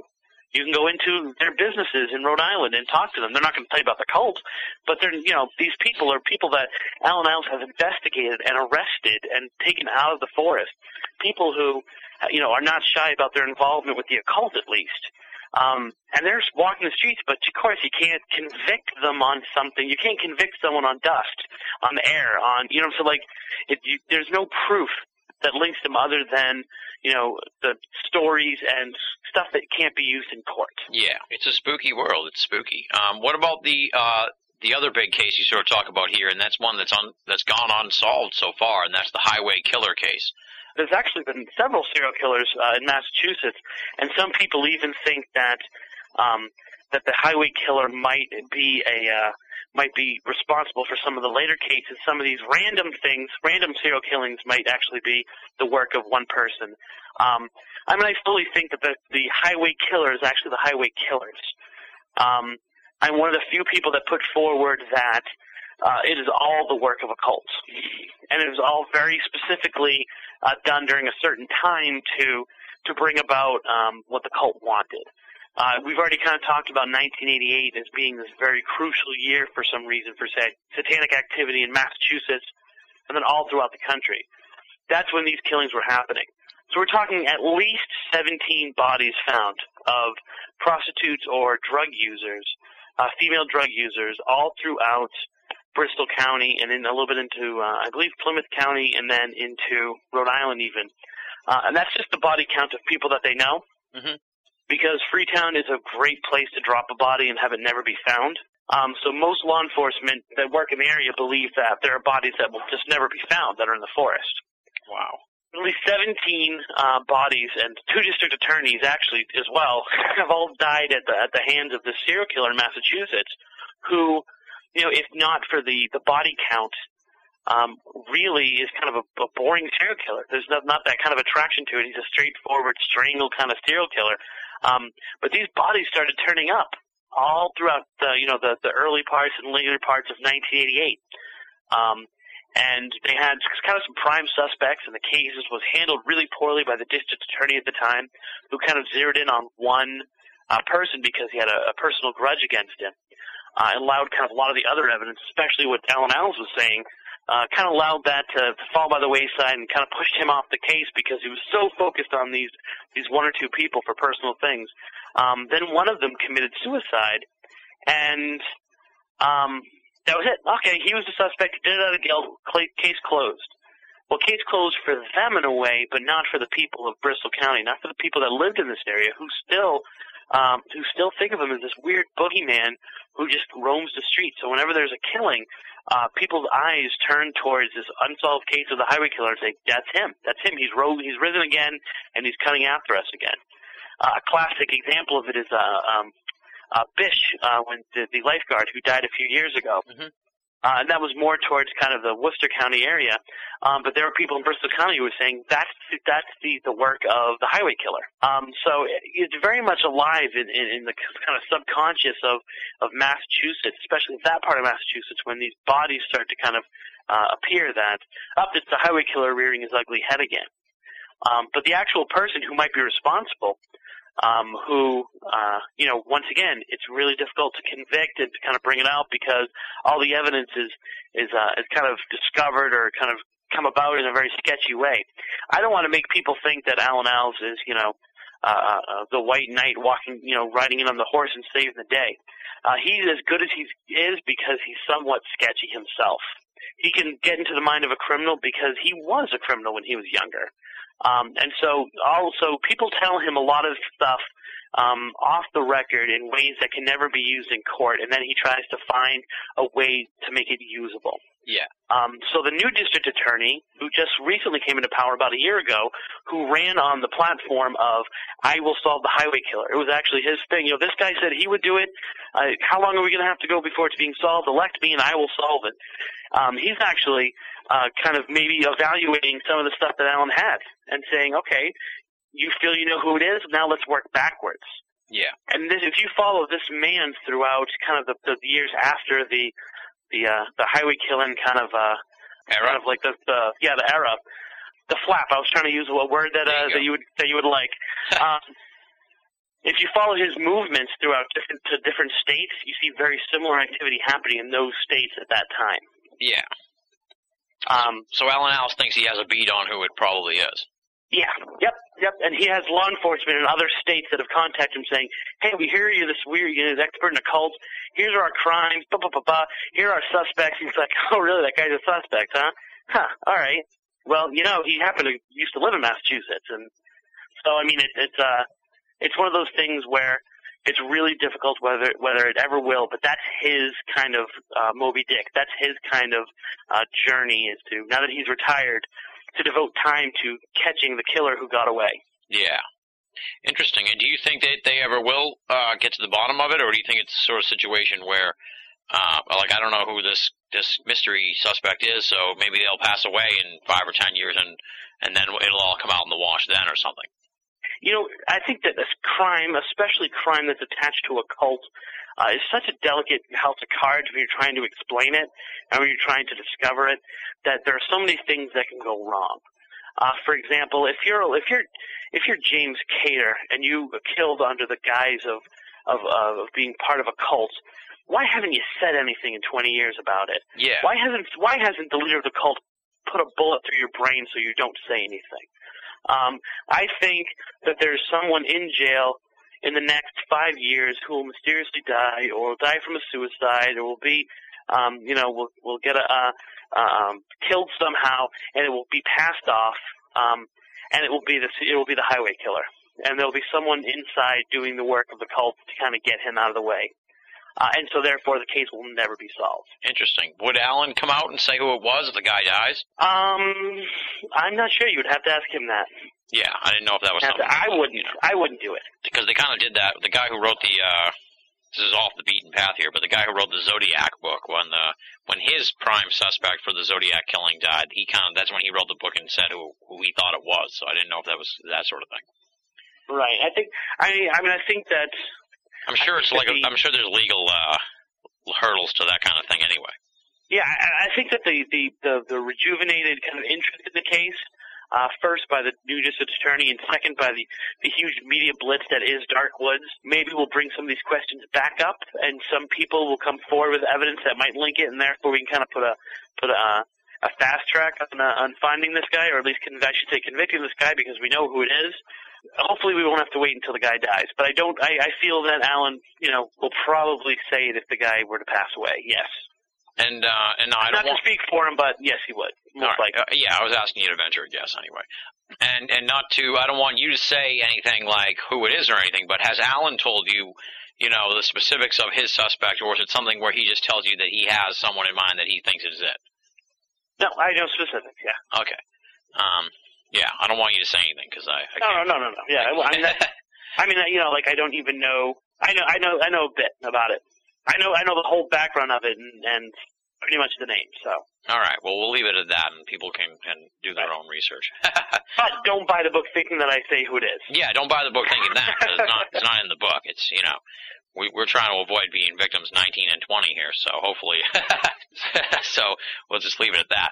And then this cult thing, like we kind of talked about the higher level and that sort of thing, and there's a long history in paranormal circles about that sort of thing where, kind of like what you said, what Alan thinks, where like it's an Illuminati sort of thing.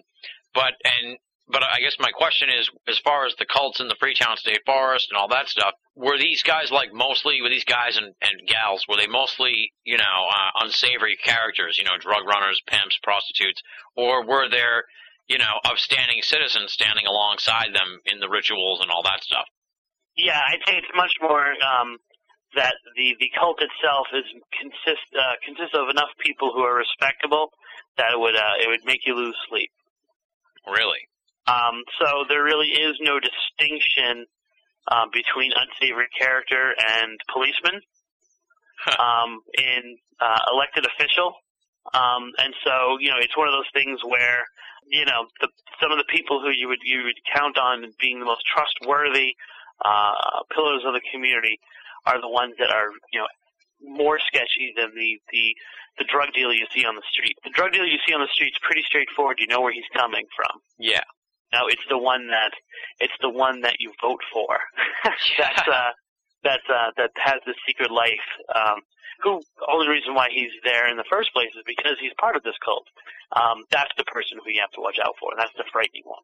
Now, what do you mean he's only there in the first place because he's part of the cult? Because he has the, connections to get elected, or because, he's harnessed some kind of dark power to get elected? And I kind of think this is where Alan and I split. I think that dark power can be used, and he feels it can't. But it's much more just because of the influence of the cult in the community itself. Yeah. But I also feel there's an aspect of gaining some kind of power through ritual and tapping somehow into something darker. Yeah. So this thing's got quite a lot of tentacles in this area. It's not just, it's on first glance, like you said, when you see the cult, you're not really seeing the cult. On first glance, you think it's just, lowlifes and weirdos and stuff like that and hippies. But really, it sounds like this thing runs the gamut of characters. Well, you have to keep in mind that we're talking about the Freetown State Forest in a certain period of time. But if you really kind of look at the history of Massachusetts, at the same time that this stuff was going on, you had, the classic cases of sexual abuse in Malden and some of the areas closer to Boston that were having this kind of satanic twist to it. We were coming off satanic activity in the kind of the New Hampshire, Massachusetts line, and the Lawrence and Andover area. We're coming off of areas where, what do we have if you go kind of 10 miles north and west of that? You have the hills and where they lived. You know what I'm saying? And all the activity that was happening in Exeter, New Hampshire. Yeah. And the very open satanic cult that was active there in the late 70s and early 80s. So I think that, this is kind of a picture of, or a snapshot of a lot of activity that was happening. And so I think that kind of, if you watch this stuff from afar, you see that the people who are being accused are often, really, really low or really hidden in the documents are people who are highly respected and members of kind of the police and members of the government and members of, and this is not just the flashy killings. This is, document upon document of people accusing, and sometimes cases that ended with district attorneys, disappearing or attorney generals being thrown off cases and ended up having to go into private practice because they couldn't get a job someplace. So there is definitely kind of this weird, unexplained, conspiracy theory kind of twist to everything. Yeah, and it kind of explains why this sort of thing still remains in the background, still remains in the dark, and that these stories, the Drew case, the Cater case, they're not getting rehashed, if you will, or you know what I mean? It's kind of like they've been shuffled off to the shadows now because they don't want to have anyone else to really digging into it again. And not only are you going to touch upon someone who might be someone very important right now? But it also reflects just really badly on the communities. The fact that there's a serial killer who can outwit the district attorney's office and kill that many people, that's a big black eye to the law enforcement. But ultimately, you have to really think that, okay, sure, drug money and prostitution and the money gained from all that and the power gained from all that, that's excellent. But they could be doing this in a lot of different ways, but they choose this Satanism to kind of bathe themselves in doing this. Well, the ultimate goal of Satanism is fear and disorder and chaos and paranoia and all these things that not being able to put your finger and hunt the cult down does to the community. That stuff is happening, and that stuff is the energy that these people use, and their ultimate goal is kind of playing itself out in southeastern Massachusetts and in the forest. Yeah, it's scary stuff. It's really scary stuff because it goes beyond what we call paranormal in a way.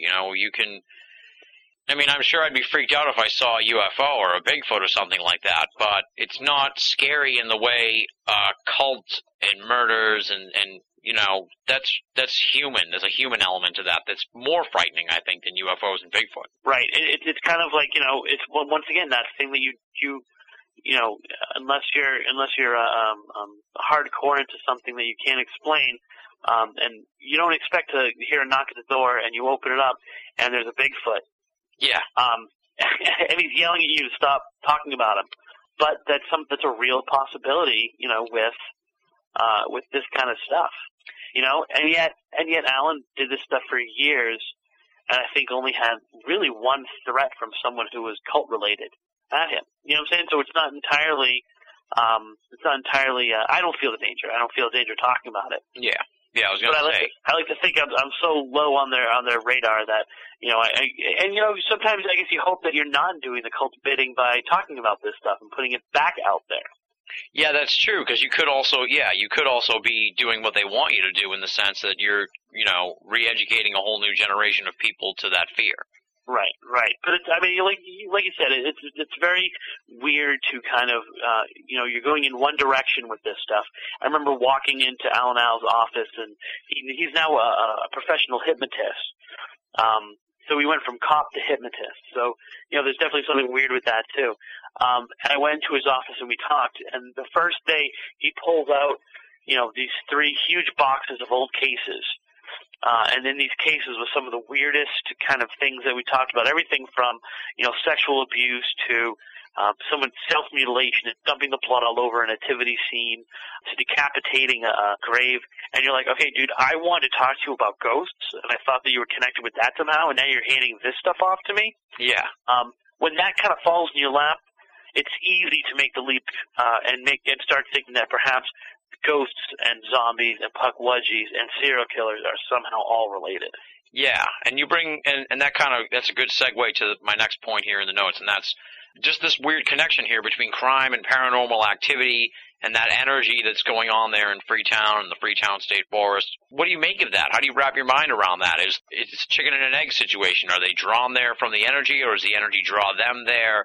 Does that rise in paranormal activity give rise to crime, or is the crime an effect of the paranormal activity? I mean, these are these are rhetorical questions I'm sort of just throwing at you. Right, and it's one of those things that ultimately you have to just sit back, observe it, and say it comes from the same emotional or same energy core. Yeah. Rather than trying to chase your own tail like a cat, you have to kind of admit that will never be solved. I'll never be able to. One of the classic questions I'm always asked when I talk about this is, well, where did it start?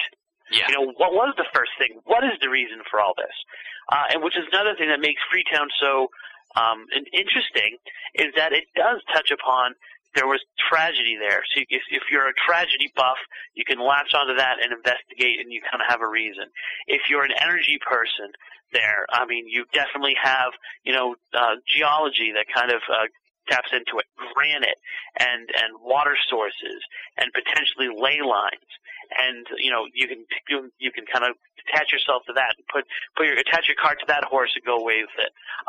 So it's really one of those things where I've stopped kind of exploring the why, and I kind of am just kind of holding everything up to the light. And I'm hoping that in holding it up to the light, we might not be able to come to any answers, but we can start to kind of see this connection and understand it and maybe apply it to other places. Yeah. And you can start to see, I mean, I feel like just in doing this kind of stuff, I can go just over the border to a town that used to be a Freetown, part of Freetown, and you can start to say, reevaluate Lizzie Borden and the case there and say, okay, well, maybe Lizzie did do it, and she was under the same kind of negative influence because that house itself has had several tragedies attached to it. So it allows you to kind of investigate the paranormal or investigate, some aspect of cryptozoology with a different and hopefully stronger perspective on a relationship scale. The other big picture thing I kind of want to talk to you about outside of Dark Woods is just your experience here in the Massachusetts paranormal scene, because you've been in the field for quite a while now, so you've seen the ups and downs and the explosion, really, of paranormal, of the paranormal scene. Especially, I feel like it may be more in Massachusetts than in other parts of the country. It's big all over the place. Don't get me wrong; it's huge in most states, but I feel like with the Gothic background and the Salem thing and a lot of the history here in Massachusetts, because we're part of like the oldest part of the country, you probably have a little more history and thus maybe more of an interest in the paranormal scene. But I've always been sort of interested in the national scope of the whole thing. I haven't really taken a look at the regional picture of it, but I know that you've been a part of the Massachusetts paranormal scene for well over a decade. I guess just talk about your experience in the scene with the people and stuff like that, and how you've seen the evolution of the field over the time that you've been a part of it. Well, I think I'm in a unique position because I've been alternating local book with national book. So I've been able to kind of not only cultivate some very strong relationships with people in the Massachusetts paranormal community, but also to kind of look at Massachusetts' place in the country. Yeah. And you start to see paranormal themes develop in different parts of the country. Mm-hmm. And everyone kind of maybe link their history with why there are ghosts. So, for example, it's very, very popular in the South to associate ghostly activity with demonic activity. If you have a ghost, it's a demon. And in the Midwest, it's very much attached to, I should say, the Pacific Northwest. Going the Southwest, it's very much attached to Native Americans. Pacific Northwest, very attached to settlers and the gold rush and things like that. And in Massachusetts, we have these cycles of history that have happened here that you can't really put a finger on overall what the connection is between the Massachusetts history and its ghosts. Yeah. In other words, we have these very, this classic Native American aspect to our paranormal community. Every place was built on an ancient Indian burial ground in Massachusetts. But then you also have, this very Puritan thing that kind of sweeps through and goes into Rhode Island as well. So you have the witch hunts, and you have this kind of settler aspect to things. And then you have, this kind of modernization and this Civil War and Revolutionary War and all these things that kind of sweep through Massachusetts and affect it. And it's very much this kind of hodgepodge of all the great stuff. So it's really this kind of microcosm for all the activity in the country kind of happens here in Massachusetts first, or you can at least find it here. So it's a great place to be an investigator. And if there are any doubts whether there might be something to this whole Bridgewater Triangle idea, or this whole Freetown State Forest as this kind of, thing drawing in negative energy, find Freetown on a map, and you won't be able to find it. So find Fall River, New Bedford, or any of the places that are in southeastern Massachusetts, even Brockton, and draw 100-mile just circle around it. And you will find probably, and I don't put myself in this circle at all, but you will find the highest concentration of high-profile paranormal investigators. Everyone from John Zaffis and the Warrens in Connecticut to Jeff Belanger in Bellingham, Massachusetts, to some of the great Tom DiAgostino. Some of the classic people have kind of swept through this area or been a part of this area. They all come from within 100 miles of Freetown. And I think that people from Massachusetts always feel everything is better in Massachusetts, but I feel maybe the paranormal is one thing where they might actually be right. And baseball. And baseball is right. But, it's even kind of, it's funny, like, even investigating north and south. You know, the groups that are up north are very different from the groups that are down south. You know, and you've been exposed to some of the southeastern masks, you know, the spooky South Coast guys, and some of the, you know, of course, you know, Taps is, you know, probably 10 miles from Freetown, is their home base. Mm-hmm. Be like 15, 20 miles actually. Yeah. There's this kind of culture and personality to the south side, or the southern area of Massachusetts, which is entirely different just from the north. So I'm in a good position where I'm kind of a liaison between those two kind of sides of the paranormal coin, and not having a group, but rather being an investigator and a writer has allowed me to cultivate relationships with both people and to see that stuff.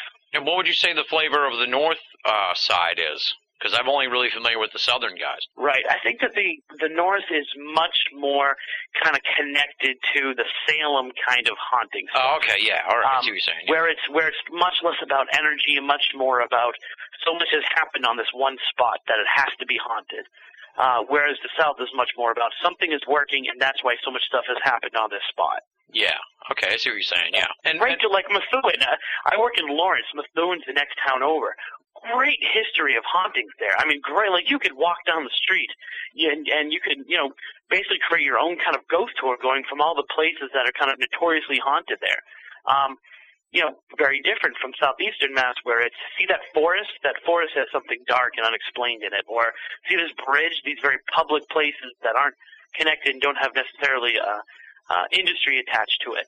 That's kind of the other big thing I would feel probably about the two different areas. Kind of a commercialism in the north as opposed to this very evil stuff happening in the south. Yeah, definitely. I totally see the commercialism part, because Salem's like, oh man, they make their part and parcel on that whole witch trial thing. I mean, when someone asks me, have you investigated Salem? I say, no, not really. Well, why not? I'm like, okay, well, first of all, it didn't happen in Salem. And second of all, it's been done. I mean, what more can I say? That is such, as a reporter, you would understand, that's such tainted ground that anything that comes out of there, you know, you have to put so much salt into that, so we're hearing something, that it's kind of not worth my time. But give me a personal thing that happened. Give me a personal story from someone who just happens to live in Salem, and that's very engaging. Yeah, the witch trial thing, that's like Roswell. You know, it's been done to death. Right. Although if you think about it, witch trials, right?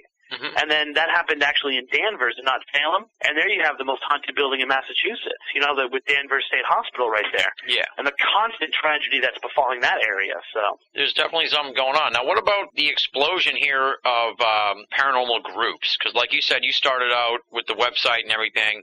I will bet money that when you started out, there was probably a much smaller number of paranormal groups. I'm sure there were a few. But nowadays, there seems to be a group for every town, if not, you know, and these are small towns. Like, my town's small, as you know, and there's apparently a paranormal group here. Yeah, I need to tap into them. I need to know where they are. I want to talk to those guys. I found them by accident, and I'm trying to find them again now. So when I do find them again, I'll let you know. But it's weird. Like, one day I just found them and was like, this is bizarre. What are they doing? But I was like, I don't want to contact these people. Right. I think that it is funny. My website was really kind of much less about investigating and much more about telling stories, and it was actually originally going to be used as a resource for fiction writers too. And that's kind of was the concept of a meeting place. And I said, you know, so supply and demand. There are so many national, or there were a few national websites. And then, of course, there's some New England websites. I'm like, hey, no one's just focusing on one area. That's what this stuff needs, is people to focus on just one area. Mm-hmm. So I'll do Massachusetts because that's where I live and that's where I love and that's where I've investigated. And so I think there were at least 3 or 4 ones that were about Massachusetts. Now, of course, Jeff Belanger already had his site up at that point. But he's just located in Massachusetts. He has a national and not international focus. Yeah. And Obi-Wan's site was up. And once again, she's in Massachusetts, but not a Massachusetts focus. So there was only 1 or 2 or 3 Massachusetts things, and now it's really exploded. So it's really, I get so many emails from people who want to join my group, or who want me to kind of act as a mentor to their group. And it's kind of, you know, on one hand, it's very, like, oh, would you really do all this? But on the other hand, they're doing a lot of very interesting things that I don't think would be explored if we didn't have kind of this saturation. And eventually the cream will rise to the top, and the people who are the best at it and who really have something to do and something to say intelligently will remain, and the people who are just on it because it's a fad will fall away.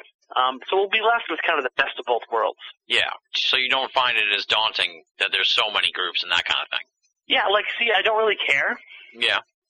Because what I do is I connect with people.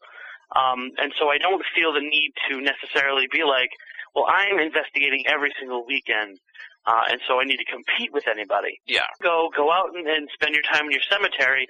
I want to spend my time tonight interviewing this person who had this very profound experience happen to them, where they saw a ghost or whether they touched the other side. Not that I don't like going out to that cemetery and investigating, but it's kind of like the other thing is more, because it has a soul to it, is much more attractive to me. Yeah, exactly. And it's good that you're not really a part of any group, because then you don't get caught up in the politics of the groups, because it seems to be that's one of the other problems, I guess you could say, with the group explosion. It's just the interpersonal politics that go on is worthy of a book in and of itself that would have nothing to do with ghosts or anything. It would just be, Well, actually, one of the ones I'm working on now is about kind of the phenomenon of ghost hunting itself, and kind of that aspect to it. It's a how-to guide for paranormal investigators, but it also gets a lot into the sociological aspects of people who investigate and kind of the ideas put forward by these groups, and kind of the group mentality and the kind of, it's just the typical roles of a group playing itself out. If you're going to think about entering a group, never join a group where there's a husband and a wife, for example, because you're always going to have that aspect playing itself out. And there's these kind of rules to being in a group, which sometimes are ridiculous and sometimes not. What do you mean? I gotta ask now. What do you mean by don't join a group if it's run by a husband and wife? Just because you'll always be like the number 3 guy, or you're going to be forced to, or you're just going to be caught up in their own little drama? Well, right. It's much more of like a drama type of thing. You don't want to. Do you really want to be? Do you really want to be in the middle of a fight between the two of them? Yeah. And they're talking about whether it's a residual haunting or whether it's an intelligent haunting, and what they're really saying is you didn't do the dishes last night. Yeah. You know what I'm saying? Like, it's just impossible to, whatever weight they bring from their marriage, they're now bringing into that investigation. And for me personally, I'm like, that has nothing to do with ghosts. It's completely amazing in and of itself, the whole ghost group phenomenon. Mm-hmm. But I think that it's just something that makes me very uncomfortable. Yeah. Because you feel like you have to walk on eggshells. You feel that it's just, it's just an argument playing itself out on a paranormal field, and it really has nothing to do with investigating. Yeah.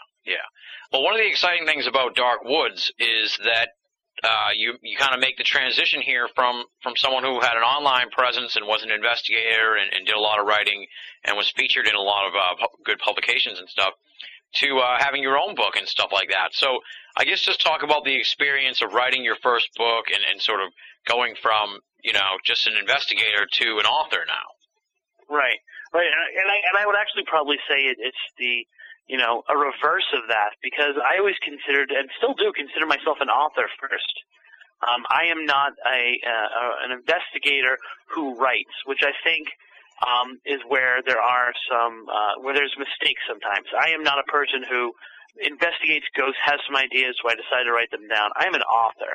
I'm a trained author. I went to school for it. It was my life's passion since I was a little kid. I love to write. Mm-hmm. And this is where kind of life has chosen. I never would have assumed that I'd be writing ghosts about books. I thought I would be writing a classic American novel. But my two passions converged, much like a crossroad, if you will. And this is kind of where it's been. So it was very unusual for me to be considered an investigator for a while. And that took some adjusting, because people would say to me, so Christopher Balzan, a researcher or investigator, I'd be like, no, I'm a writer. And a lot of times it became I had to apologize for that. I'm sorry, I'm a writer. I'm not he's just a writer. He's not a real investigator. Which I always found funny, because I probably spent more time on genuine cases, really knee-deep in things, than a lot of people who were just kind of going out to cemeteries and documenting activity. Yeah. So it's very exciting for me to, a lot of people feel like the book would be the supplement of finding the evidence. I don't think we're going to find evidence that's going to prove there is life after death. Or I don't think there's some kind of Rosetta Stone that is going to make it all make sense. I think ultimately what we're going to be left with is a chronicle of the people during this time. And I want to be the person who's involved in helping to chronicle that. So for me, the book is kind of the end game, and people reading it and enjoying it and being intellectually challenged by it and entertained by it is my goal. So, ultimately I would like to do more books and sell more copies and be able to dedicate myself entirely to this. But seeing it, I saw my book on a bookshelf at a Barnes and Noble. I don't know if I could say a chain like that, but in a bookstore. I saw it on a bookstore on the shelf. In the computer of that bookstore for the first time this Monday. And it was amazing, and it was wow.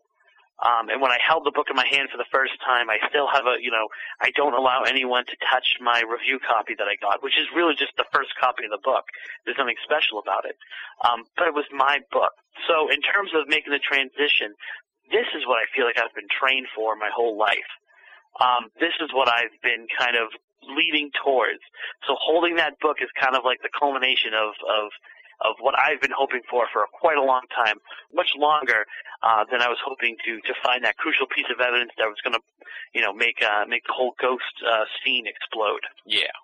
That was a very long-winded answer. But no, but it was a great answer. It was a great answer. It was good. It was good. I was listening to it and thinking, these are going to be in the intro here, some of these parts. And sort of to wrap it all up here, to put a big bow on it, you kind of already touched on the ghost book you have coming up soon, the instructional book. But what's next for you? I know you have a ton of stuff in the pipeline, so let's hear what you have coming up for books and for speaking engagements or anything like that you want to talk about. I kind of feel a little bit like I'm the Morgan Freeman of the paranormal this year. I think you said it an interesting way that there's an up and coming aspect to me. And then it's going to hit hard. It's really kind of, maybe it was a prophecy. Maybe you've got a little bit of a sixth sense and you know it. But I've got 3 books that are going to be due this year. So come Halloween, I'll have 4 books out there for people to enjoy. I have another book by Schiffer, which is coming out around Halloween, which is called Ghosts of the Bridgewater Triangle, which is an examination of just the paranormal, I should say the ghostly side of the paranormal in the same part of Massachusetts that we're talking about. And in the same respect, I've got 2 national books with major publishers that are coming out. The first one is called Ghostly Adventures, which is due out in July, I believe Amazon is saying, and that's first-hand ghost accounts from across the United States. And so it's kind of like all these different ghost stories and kind of my commentary on them. And then around that same time, which is really insane to me because I just have 1 chapter finished, but it's probably going to be out for all the other ones because of the publisher. Mm-hmm. It's so huge, is called Picture Yourself Ghost Hunting, which is a how-to guide along with the DVD that I'm actually producing as well. So you can not only hear about how you investigate and why some of the theories are behind it and all that stuff, but then you can pop in the DVD and you can kind of go through the investigations with some local Massachusetts groups and see how you would conduct a good haunting, good investigation in a cemetery or in a haunted building or in a famous location. So it's kind of like this 2-part attack to learning how to be the best ghost hunter out there. Nice. Well, we need a book like that because there's a lot of not so best ghost hunters out there. So It's interesting. I thought it would be kind of like this a common sense stuff, because there are so many groups out there. And yet, and I'm almost kind of like hesitant to be like, oh, this is what I'm working on. But every time I mention it, whether it's to a group or whether it's to, they're excited that there's going to be something like that out there. You hate to use the expression, but it really is kind of being sold as a, ghost hunting for dummies kind of book, which there isn't, oddly enough. Yeah. And there's so many groups.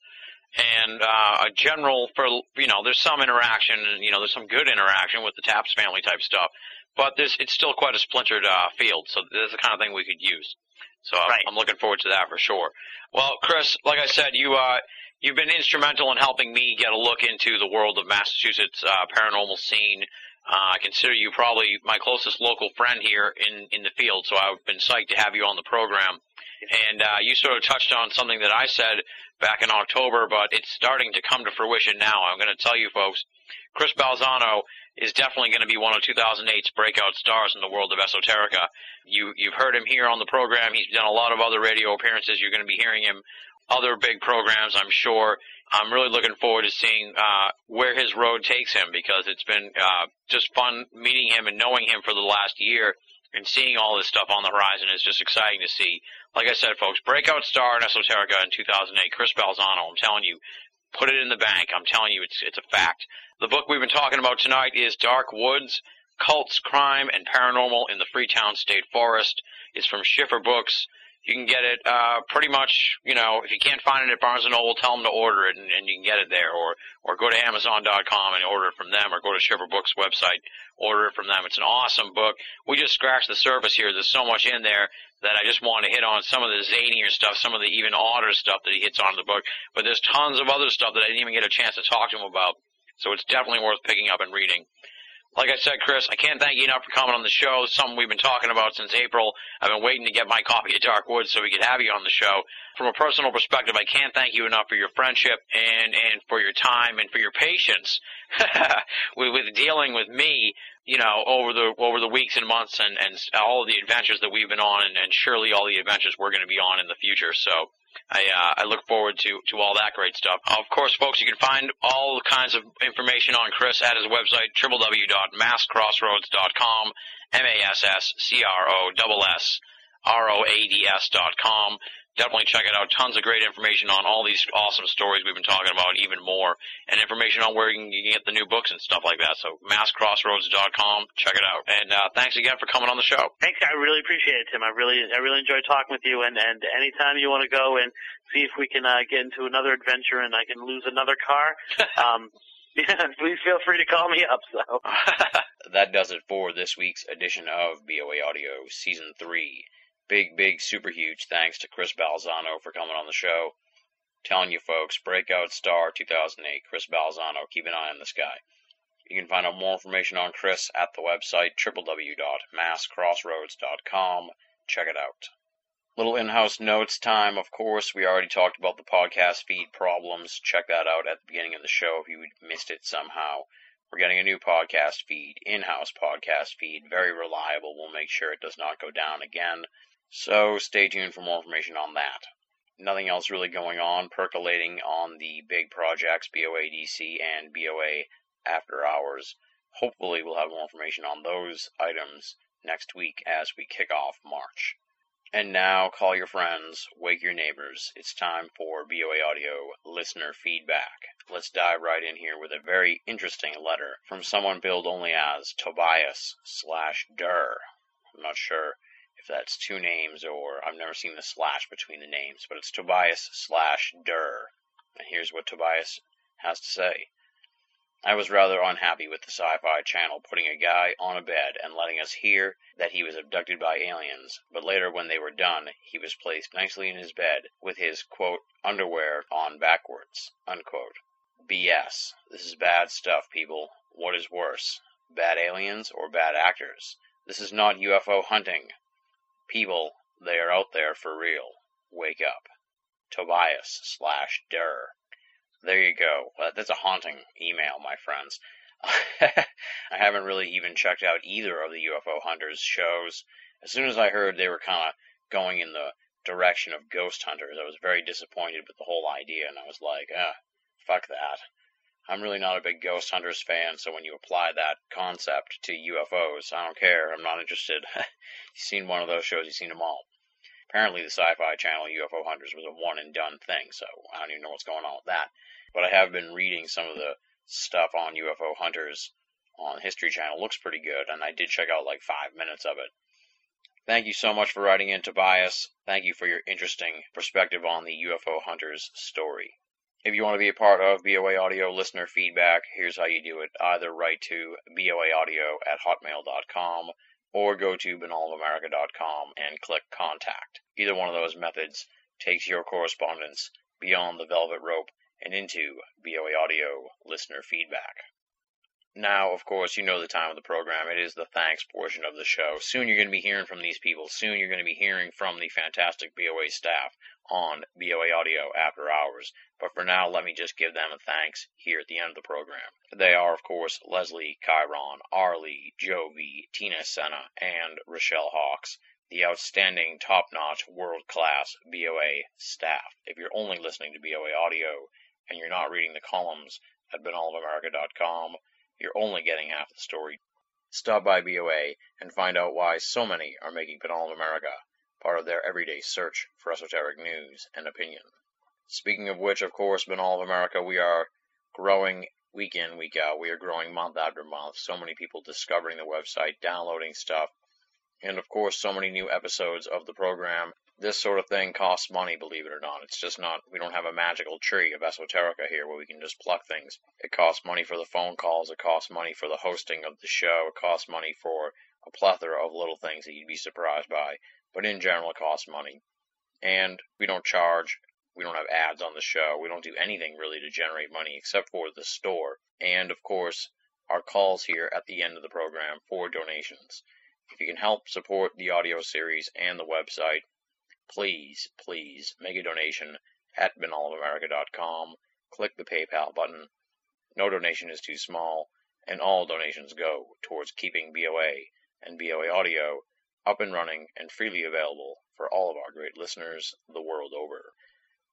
Next week on the program, we're going to hold off just a bit here and not announce anyone just yet. The facts of the matter are simple, my friends. I have a couple of interviews already in the can, but they're kind of along the lines of stuff we've already done here in February, and I wanted to get someone in with a little bit of a different perspective on things. I want to do something a little bit different from what we've already presented here in February before we sort of revisit some of the themes of February later on in March.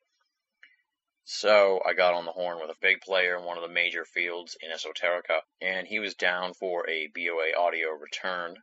So he is penciled in here for next week to tape.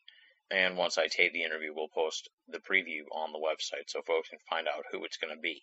It's within the realm of ufology. I'll even tease that out a little more. In the event that the interview doesn't go off as planned, we already have something in the can, so we'll definitely have an episode next week, no matter what. Rain or shine, sleet or snow, there will be an episode. And on that mysterious and confusing note, we're going to bid you adieu here this week. Thank you so much for listening, folks. It's been a little bit rocky here in the middle of February. I apologize for that. Stay tuned. More great episodes coming up around the bend. More great, exciting stuff coming up from BOA. Until you hear from me next week, thanks again for listening, folks. This is Tim Binnall, signing off.